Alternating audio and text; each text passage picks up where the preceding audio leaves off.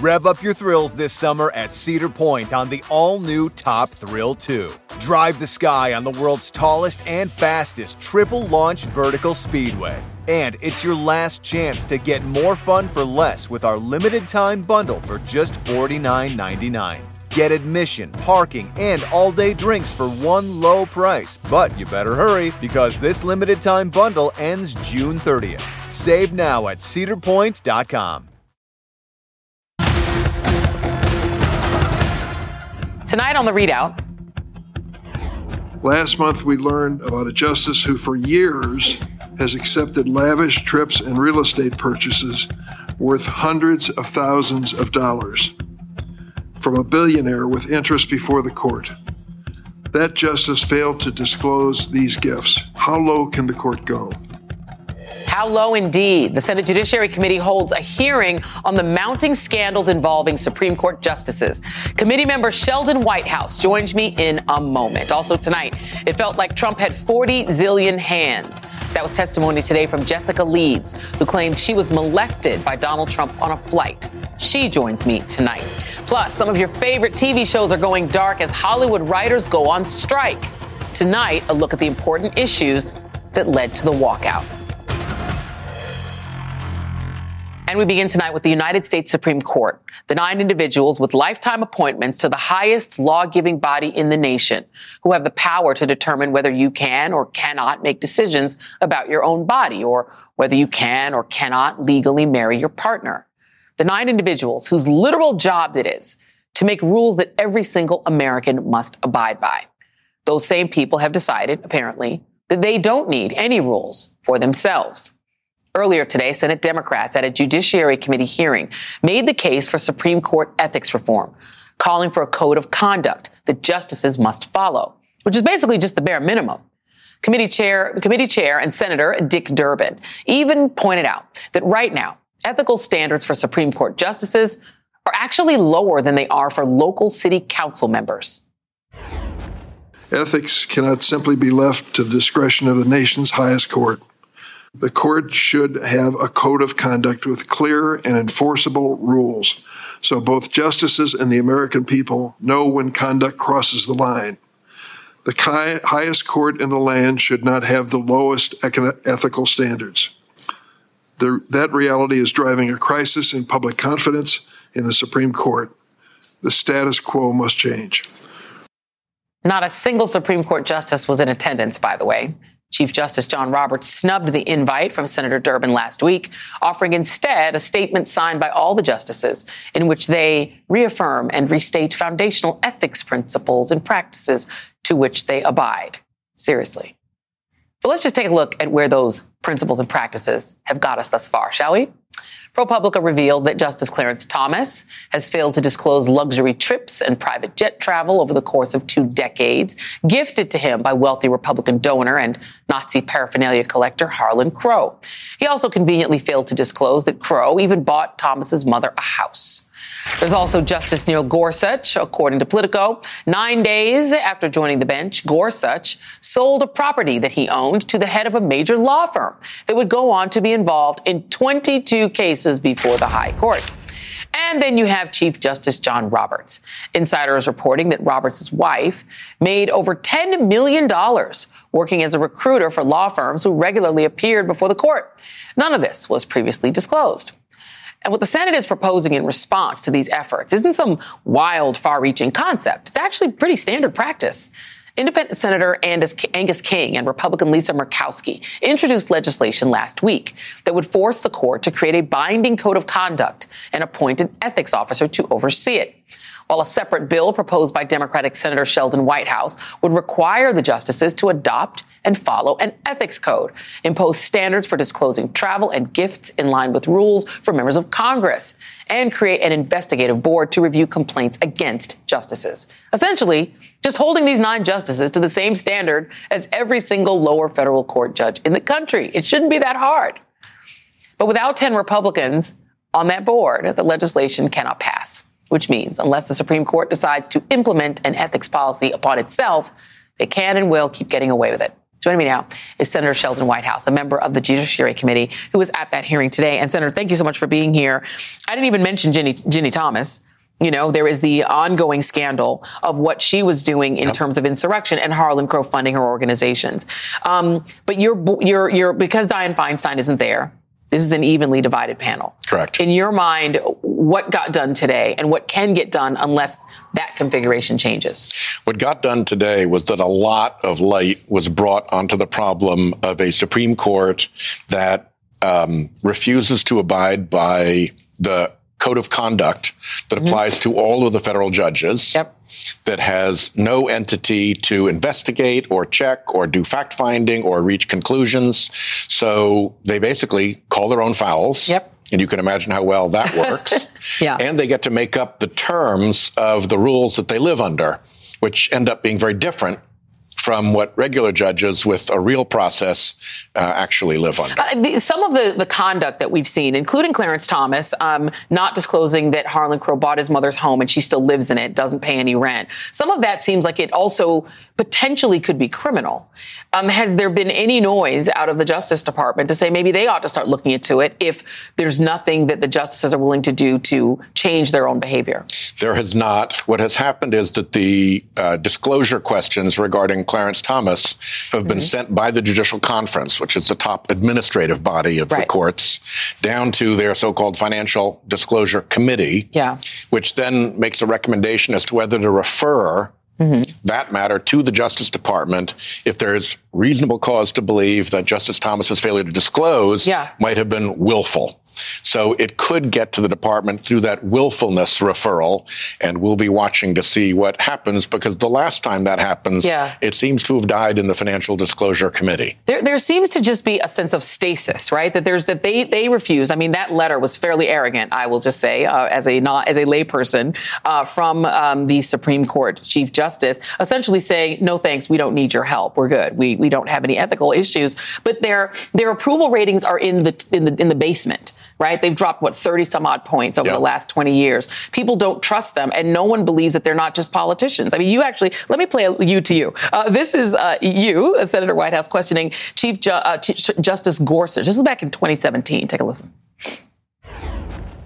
My question is, do you think there's a public interest in disclosure of political funds in a democracy? That's, I don't think, a prejudgment. That's just a values proposition, and one of the considerations that you ought to be able to answer without much hesitation. And Senator, what I'm prepared to say is I recognize that as a matter of First Amendment interests, the Supreme Court has validated the proposition that disclosure serves important functions in a democracy.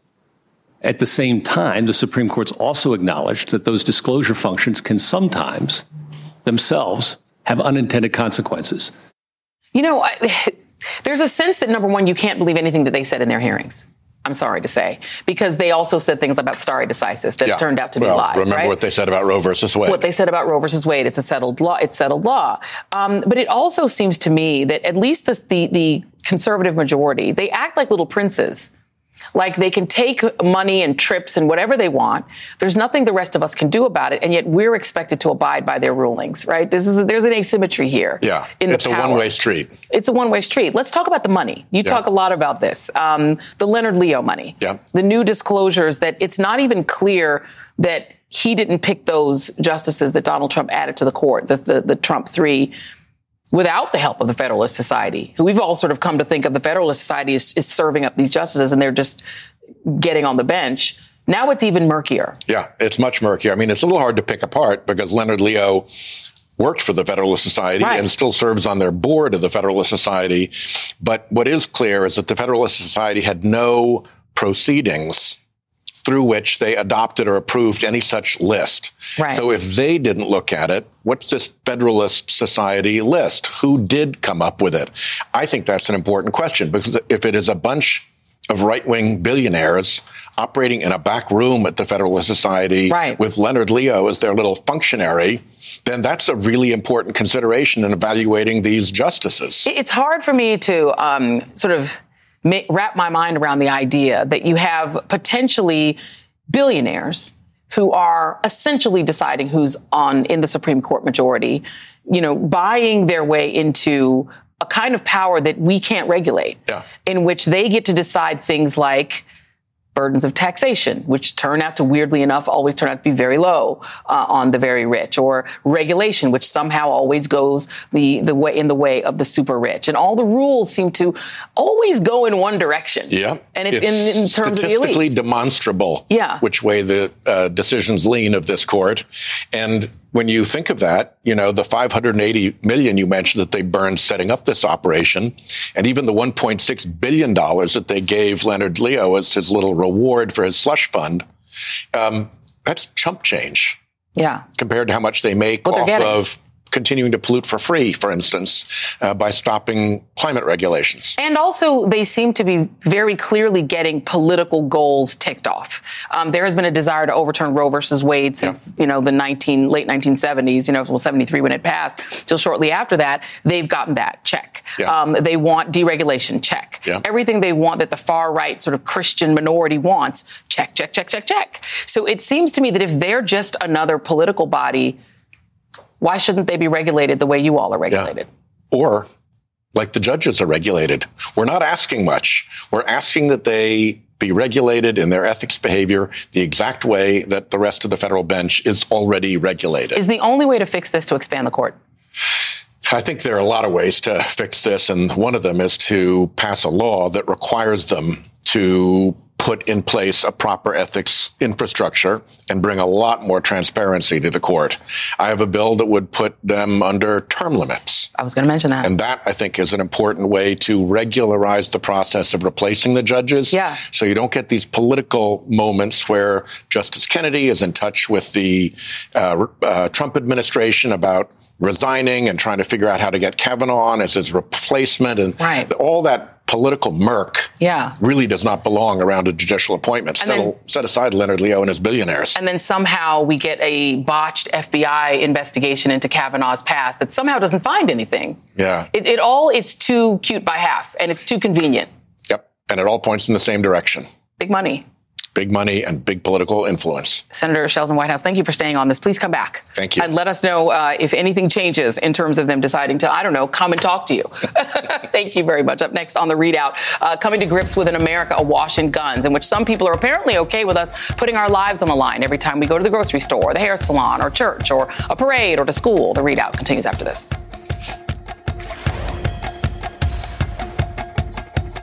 Here's a question. Have you ever been prescribed a medication? Most likely, yes. Well, what about this question? Did you understand how it worked? The way your medication works in your body shouldn't be a mystery. Learn how Vyvgart, Efgartigimod Alpha FCAB works by visiting Vyvgart.com/MOA. That's VYVGART.com/MOA. Brought to you by argenx. Today and every day, Planned Parenthood is committed to ensuring that everyone has the information and resources they need to make their own decisions about their bodies, including abortion care. Lawmakers who oppose abortion are attacking Planned Parenthood, which means affordable, high-quality, basic health care for more than 2 million people is at stake.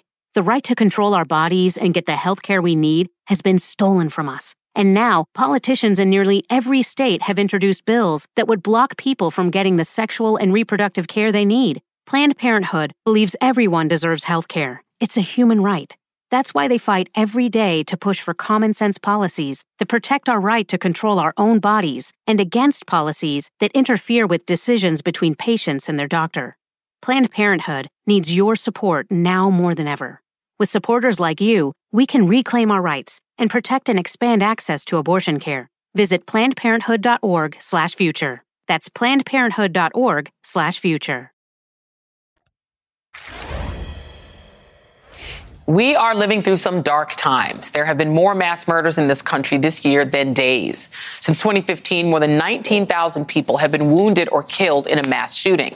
Every single day, 120 Americans are killed with guns, and more than 200 are wounded by them.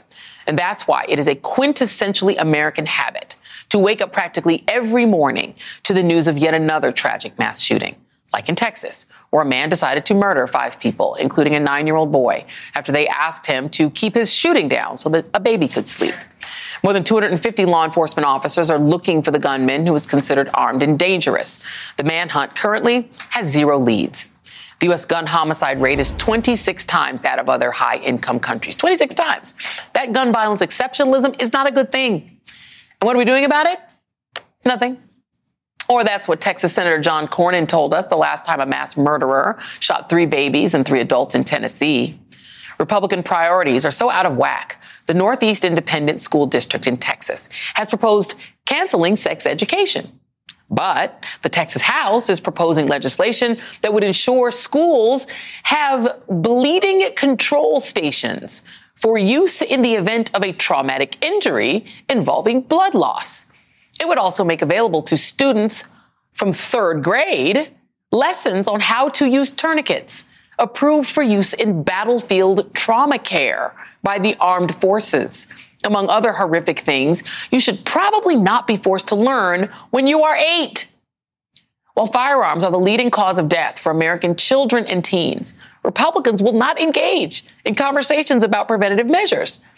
Last week, Fox News released a stunning new poll showing that massive majorities, support criminal background checks on all gun buyers, improving enforcement of existing gun laws, raising the legal age to buy a gun to 21, and requiring mental health checks on gun buyers. Roughly 80% is not a small majority. Last week, however, Florida Senator Rick Scott, who was governor during the Parkland school shooting, was asked about the public's cry for help. And instead of acknowledging the massive support for sensitive gun measures, he doubled down on a very popular and very tired old gun myth. Take a listen. Fox poll on guns, that's not good news for Republicans. I mean, you're staking your claim to authority on, don't do anything with gun laws. You've got enough already. Yeah. Well, first off, I think we ought to enforce all the gun laws we have, right. But let's also figure out how do we make people safe. I put a bill out this week. It's the Guardian School Act. It's to do what I did in Florida, put armed guards in all of our schools. Do you think that would be popular, Senator? I would teachers, make kids safe. People with guns in schools, more guns in schools? Absolutely.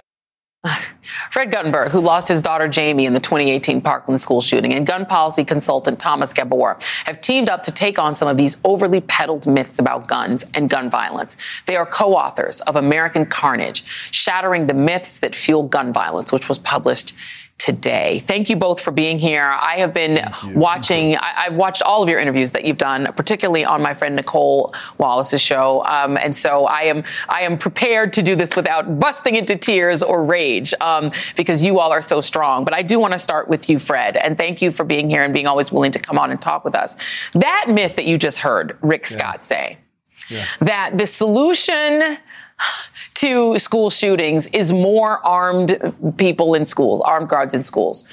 Bust that myth for us. Well, listen, and armed guards and armed security in schools in a lot of places is actually already a thing. He was trying to actually raid some federal dollars from elsewhere to pay for it. He politicized it. But here's the thing about schools, and I'm so tired of listening to people like Rick Scott, who for at least 30 days of his life did the right thing immediately after Parkland, but wants you to forget it. There's about 115,000 schools in America. Since Columbine, there have been fewer than 400 school shootings. So the whole notion that the only way to deal with gun violence in America is by arming more people in schools, because he wants to arm teachers out also. Mm-hmm. It's bunk. It's nonsense. It's ridiculous. And in fact, my daughter got killed in something that is extremely, extremely, extremely rare. If you add all the guns to schools by arming teachers, you're just going to make gun violence in schools more likely. It's there. Listen, let's never forget, after Sandy Hook, people like Rick Scott, the NRA, their response immediately after Sandy Hook, Wayne LaPierre uttered for the first time, the only thing that stops a bad guy with a gun is a good guy with a gun. Their response to Sandy Hook was a gun sales bonanza. It's what they want to do again. Right, because they want to sell guns to all of those school districts that you just mentioned. They're just thinking to themselves, ooh, how much more money could we make if we could make every single school have more armed guards? By the way, I will mention that Columbine in 1999, there was an armed guard in there. He was the first person to get shot. Same in my daughter's school. Parkland as well, yes. Absolutely. There were armed guards there as well. Let's go through some of these myths because you go through them in your book, and I want to go through a couple of them. So let's go to a second one. This one for you, Thomas, is gun owners frequently use firearms to fend off attackers. And we'll get to some of the others. Gun owners frequently use firearms to fend off attackers. True or not true, Thomas? Not true. This has been the gun lobbies and gun extremists narrative for the last 40 years. And they've managed to convince some Americans that they'll be safer with a gun, carrying a gun or a gun in their home. In actual fact, if you look at a gun in the home, for example, for every time that a person uses a gun against an intruder, there are 22 times or 22 cases where the gun is turned on somebody in that household. I'll just give you another statistic. The most reputable survey around is the National Crime Victimization Survey, which shows there are 7 to 10 cases of aggressive or criminal uses of firearms for every defensive use. So it's very rare in these active shooter situations, whether in the school or out in public, it's very rare for an armed individual to intercede. And let's go to... Go ahead. Can I just tell you why what he just laid out matters so much and why the lie matters so much? In the past 20 years of what should have been my daughter's life, since 2003, we've doubled the number of weapons in America from 200 million to over 400 million. Mm-hmm. And 20 years ago, AR-15 sales were under 2% of all guns sold. They're now 25%. That is all you need to know to understand gun violence in America today. And it's all the lies and all the myths that get debunked in this book. Thomas just discussed one of them that are the reason.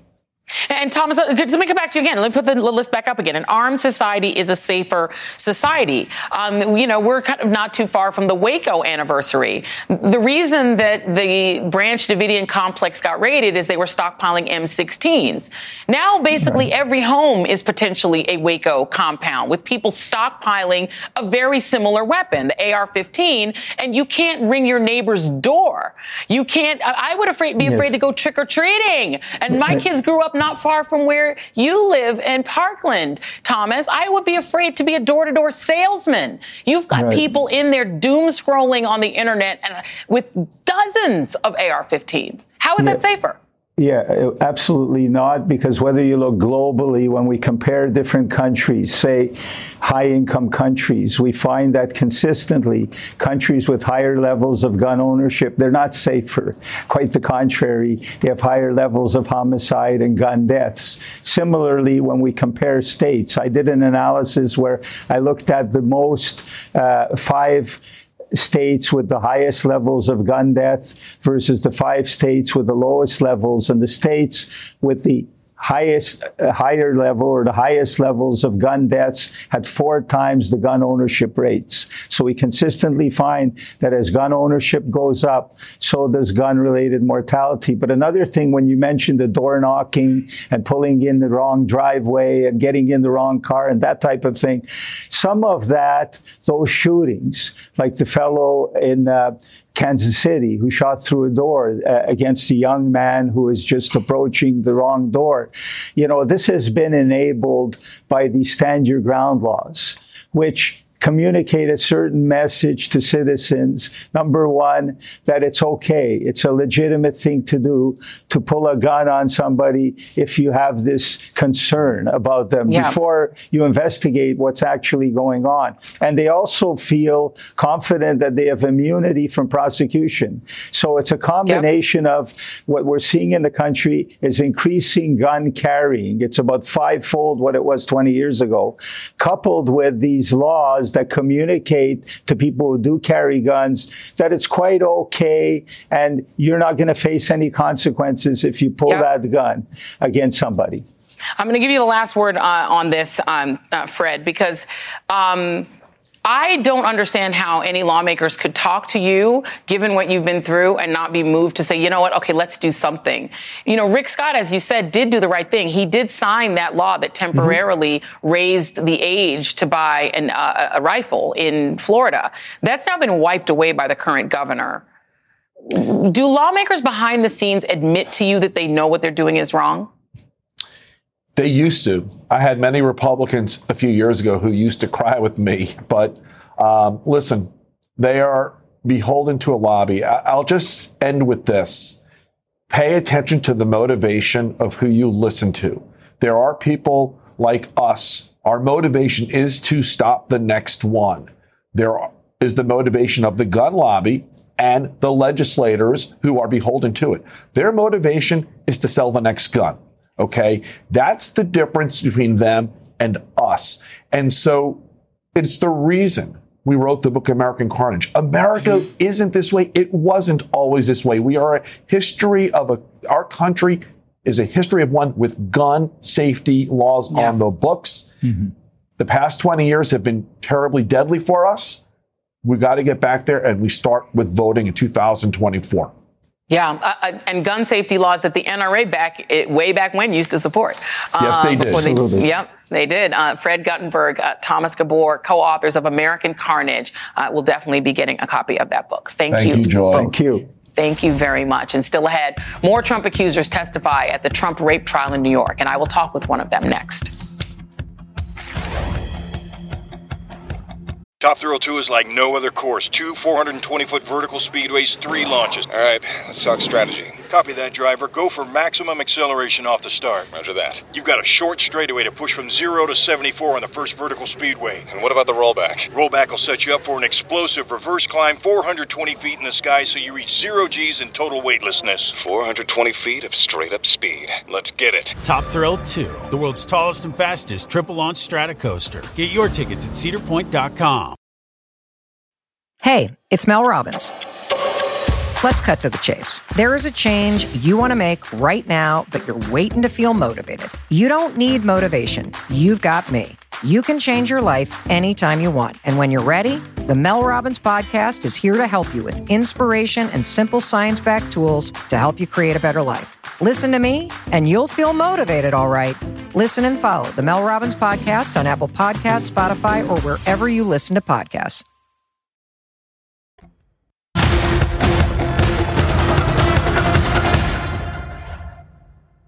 Everybody's got a perfect right not to believe me because it happened so long ago.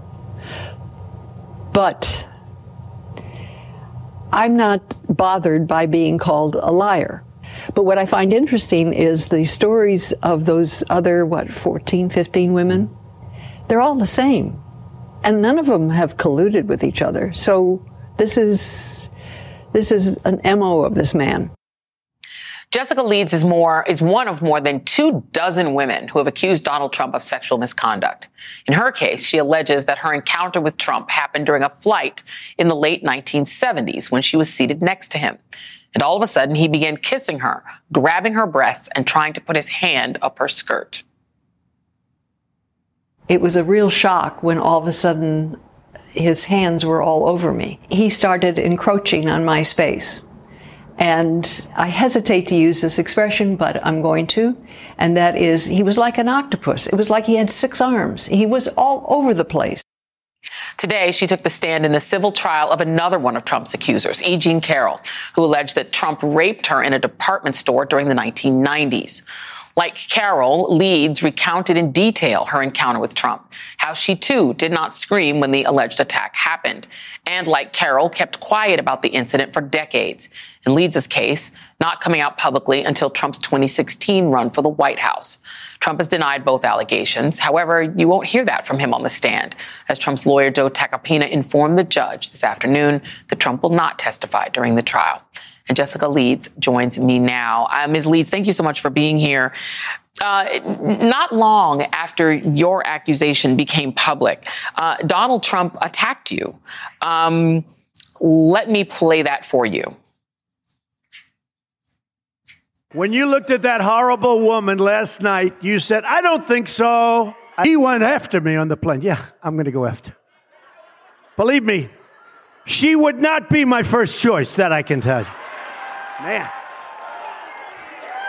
You don't know. That would not be my first choice. That it seems to be his tenor with all of his accusers. And there have been 26 of them who, as you said, their stories are all very similar and some very similar to yours. Is that the tone that Joe Tacopina? Let me ask you this. What tone did Joe Tacopina take with you when you were on the witness stand today? Because, Donald, he is performing for his audience of one, which would be Trump. Yes. Well, basically, he went over the length of time between when this happened and now, or 2016 when I came out. And how could I possibly remember? And just questioning my veracity, basically. And Donald Trump has done that, obviously, with yourself as well. My understanding is that Joe Tacopina's tenor, including with E. Jean Carroll, is to ask, well, why didn't you scream? Why didn't you call for help? Why didn't you ask for security camera footage? Were you asked those kinds of questions as well? Yes, absolutely. And of course, the real answer is, again, back then in the late 70s, early 80s, at that time, there was no place to go and complain. The stewardesses were not going to do anything. The airlines was not going to do anything. My company was not going to do anything. There was nobody to tell. Yeah. The police would not take you seriously. That was, you were making up a story or whatever, but it just, no, it was nothing to report.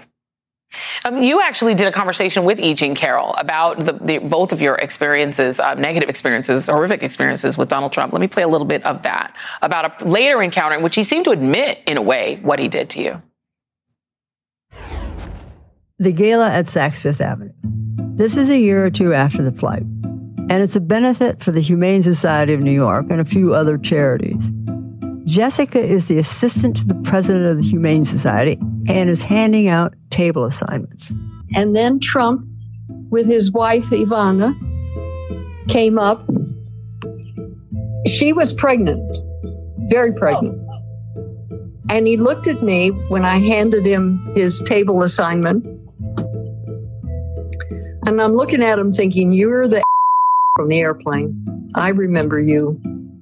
The future president of the United States remembers Jessica, too.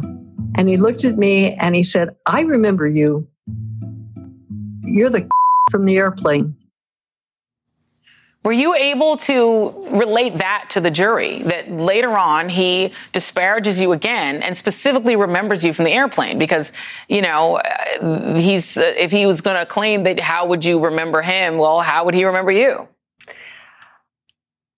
Probably he has selective memory of what, maybe the tussle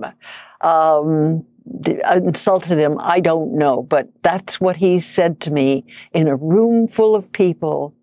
And it was like a bucket of cold water being poured over me. I would hope the jury would believe me. I would hope that the jury would understand. But who knows? It's still a man's world. I mean, you are one of 26 women who have made claims at all sorts of ranges, including obviously E. Jean Carroll, who's made a rape allegation against Donald Trump.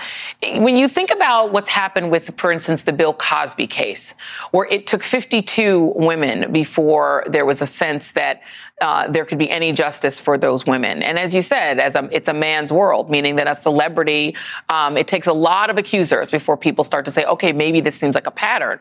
But with Trump, he's admitted it. I mean, he did do the Access Hollywood tape, yes, which he said he could do that to people. Yeah. Right? Right. Exactly. And wasn't there a story today about an airline incident where a man was putting his hand up the stewardess's leg? I mean, I would hope it in this day and age she would report it, but it's still, who knows? Yeah.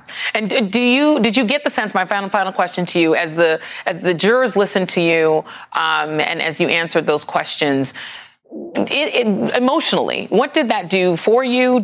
Was it hard to do, or do you think that it gave you sort of some sort of sense of closure? Well, I really, really, really hope this is the last time I'm going to have to repeat this story because it's pretty awful. But I have no idea of how the jury's going to rule. And I can, as with hoping that in telling my story, people would examine Trump and realize that he's not presidential material. Now it's just, who the hell knows what's going to happen. Yeah. Well, I think we are all rooting for you, Jessica Leeds. I think I can speak for everyone who is watching right now. You're very brave to come forward and tell your story. And so just as a woman, I appreciate you. So thank you so much. Well, Joy, I've watched your show and I like your way of doing business very much. And I wish you well. Oh, thank you. Thank you so much, Jessica Leeds. You're great. Thank you. And coming up, Hollywood writers go on strike demanding equitable pay and treatment. What it means for you, your favorite shows, and the writers on the picket lines. Stay right there.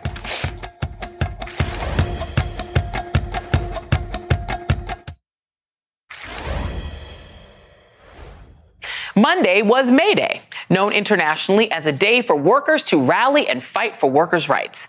And on this May 1st, people around the world were doing just that, from France to Venezuela to South Korea and here in the U.S. People took to the streets. But in New York, there was a most striking juxtaposition as protests there ran straight into the annual display of opulence and wealth that is the $50,000 a ticket Met Gala, bringing together A-listers from the world of fashion, film, music, sports, television, you name it. It's all very glamorous for them. While they were partying, the people who make the content behind some of the shows and films who give some of those celebs their shine took up their own fight to get fair pay for their work. More than 11,000 film and television writers are walking out as the Writers Guild of America went on its first strike in 15 years as writers seek fair pay in a world of streaming, a development that's led to less work and less pay for them. The board of the Writers Guild voted unanimously for a strike after negotiations were unable to reach a deal with a trade group representing studios. In a statement, the WGA said the company's behavior has created a gig economy inside a union workforce, and their immovable stance in this negotiation has betrayed a commitment to further devaluing the profession of writing. Now, I should note Comcast, which owns NBC Universal, is one of the entertainment companies represented by the trade group, and some editorial employees of NBC's news division are represented by the Writers Guild.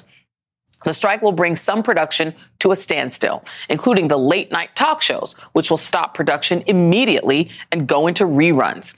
But some of the stars at last night's Met Gala who are about to be affected, Amanda Seyfried, late-night host Jimmy Fallon, Seth Meyers, and Abbott Elementary's Quinta Brunson, have lent their support to the writers. Brunson noted that she is a member of the WGA and supports them getting what they need. We'll talk to one of those writers about what they need coming up after the break. I wouldn't have a show if it wasn't for my writers, and I support them all the way. These people right here, these are our writers.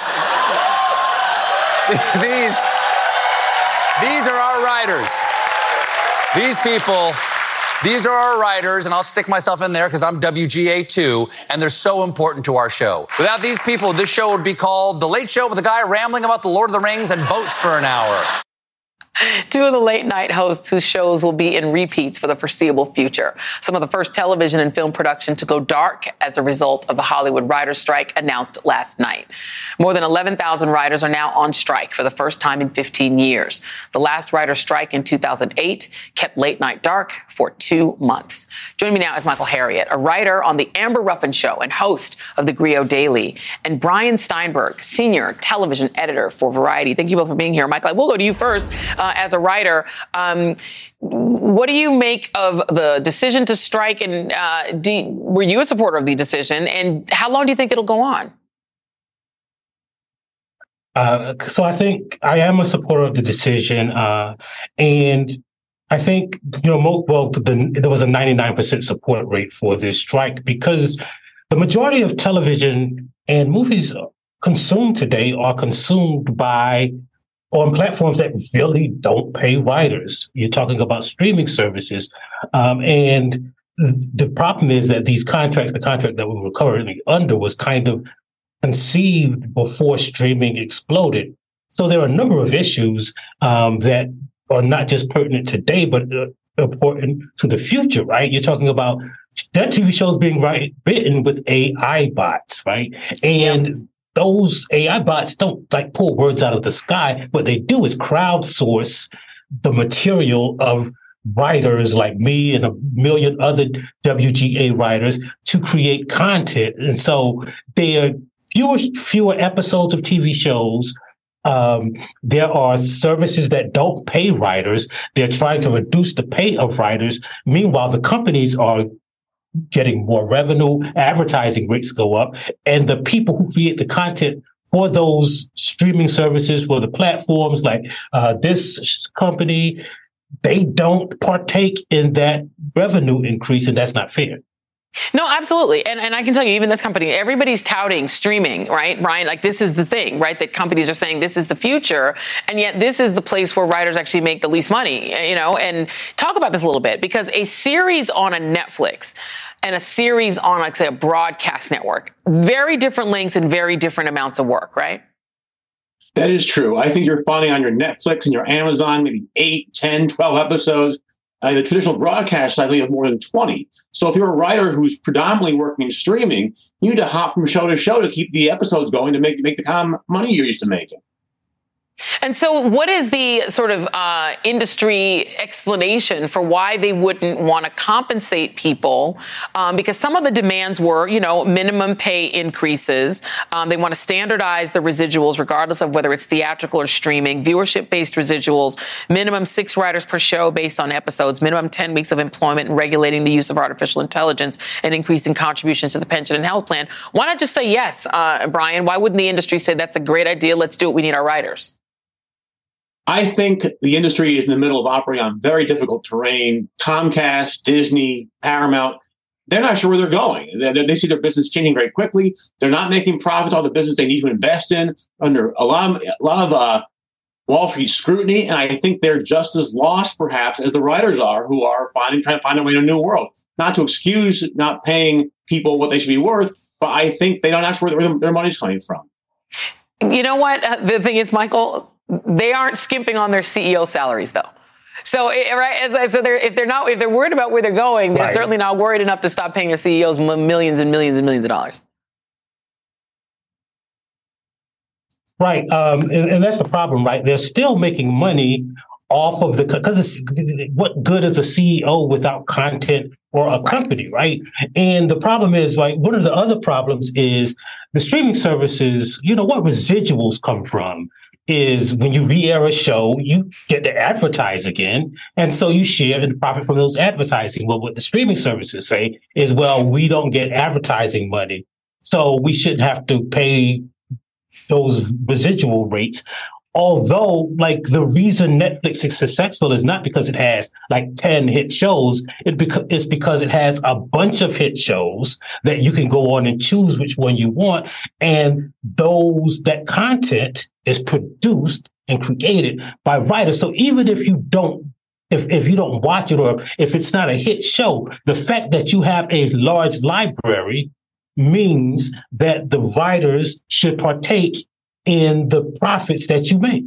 Yeah, absolutely. And so, Brian, what is the thinking on how long this might go on, and whether this is going to bleed over to other unions as well? Because if the writers aren't working, I can't imagine these studios are going to be eager to be paying crews and paying other folks. This is going to start to be a lot of people. How long are they willing to hold out and harm their own industry by just not agreeing to pay people what they're due?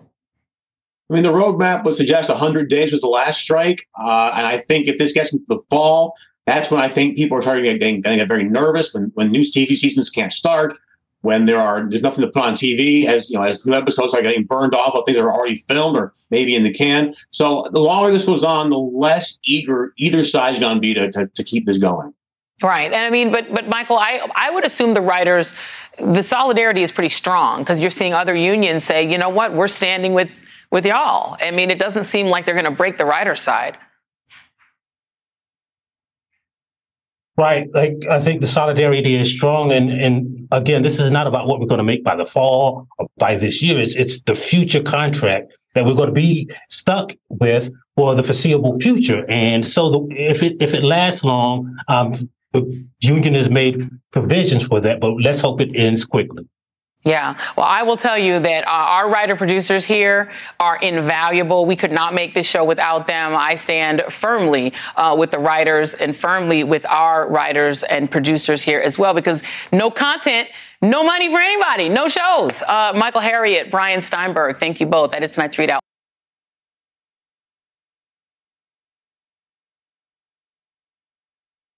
Top Thrill 2 is like no other course. 2 420-foot vertical speedways, 3 launches. All right, let's talk strategy. Copy that, driver. Go for maximum acceleration off the start. Roger that. You've got a short straightaway to push from 0 to 74 on the first vertical speedway. And what about the rollback? Rollback will set you up for an explosive reverse climb 420 feet in the sky so you reach 0 G's in total weightlessness. 420 feet of straight-up speed. Let's get it. Top Thrill 2, the world's tallest and fastest triple-launch strata coaster. Get your tickets at cedarpoint.com.